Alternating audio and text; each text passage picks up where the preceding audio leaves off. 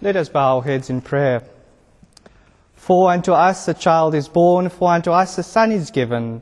May the words of my mouth and the meditations of all our hearts be acceptable in thy sight, O Lord, our strength and our Redeemer. Amen. Please be seated. Good morning to you all. And may I say, wow.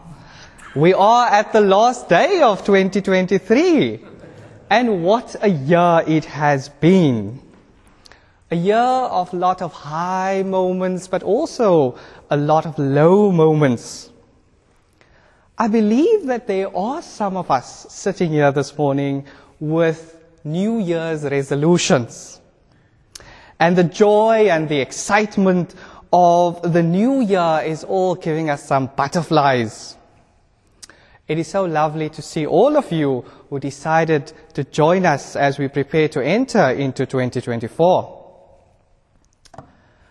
As we also continue to celebrate, as we continue with our Christmas celebrations, we remember and reflect how we experience Christmas as we grow older. What meaning, feeling, and emotion does it have? And do I experience?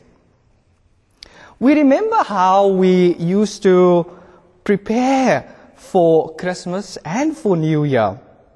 Our own little traditions.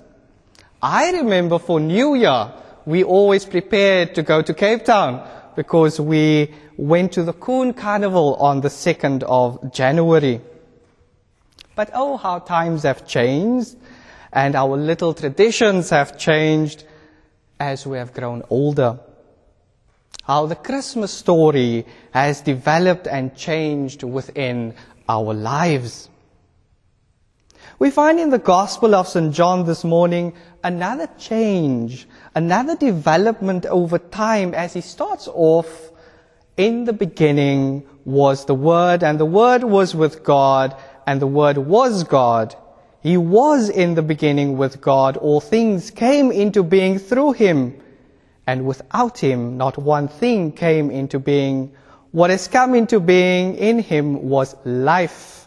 And the life was the light of all people. The light shines in the darkness, and the darkness did not overcome it. Very confusing if we have to start reading it at first. Was with God, and God was with and in and who and where. But if we break it down and take to heart what it is actually saying, it is a very deep story, which perhaps as we grow older and mature makes more sense in the greater scheme of Christmas. Since creation, says John, the beginning. The very first words of Genesis we know are exactly the same as John. In the beginning. That is what Genesis means. But here we have the ongoing story of God with God's people. Christmas is God continuing to give life to his people. The Word became flesh and lived among us. For we have seen his glory, says John, full of grace and truth. We have seen the light of God. And perhaps in our context, in our time, in our generation, with the heartache of the world, with the wars that are raging, we might think that the light has dimmed. The reality of our lives, the terrible things we have experienced, what we have gone through, what we have witnessed might have dimmed the light. The pain, the suffering, the challenges, the struggles we are facing made us believe that we do not see the light. But through my God, the darkness cannot overcome it. And that is what John is saying. The question is, do we believe it? The Christmas light came into the world Some of us perhaps don't wish to see the light this coming year. Perhaps some of us cannot see the light. Some of us just wish to sit in the dark, and that is okay, because the light does not always need us to respond. And that is the beauty of John's story.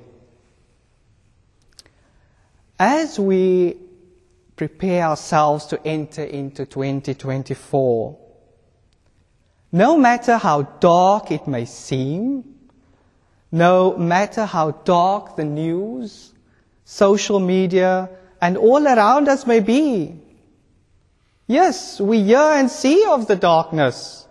We hear and see and know of those mourning the death of loved ones. We know of those with suicidal thoughts because of the pressures, the failures, and the disappointments of this world. But today, hear the Christmas message of John. The light shines in the darkness, and the darkness cannot overcome it. The Christ child has been born. The true light, which enlightens everyone, has come into the world. God is here. Does that fill you with grace in hearing these words? The Lord reigns, as the psalmist says, let the earth rejoice. God reigns, God shines as a light in the world, and no darkness can overcome it. God loves us, and nothing can separate us from that love, not even death. So as we enter into 2024, may we take this light with us on our journey. May we be kind, loving, patient, and gentle with one another, shining as a light in the world. Amen. I want us for a moment to sit up straight, if we are not sitting up straight. And I want us to open our hands flat on our laps. And I just want us to become quiet and just to reflect on 2023.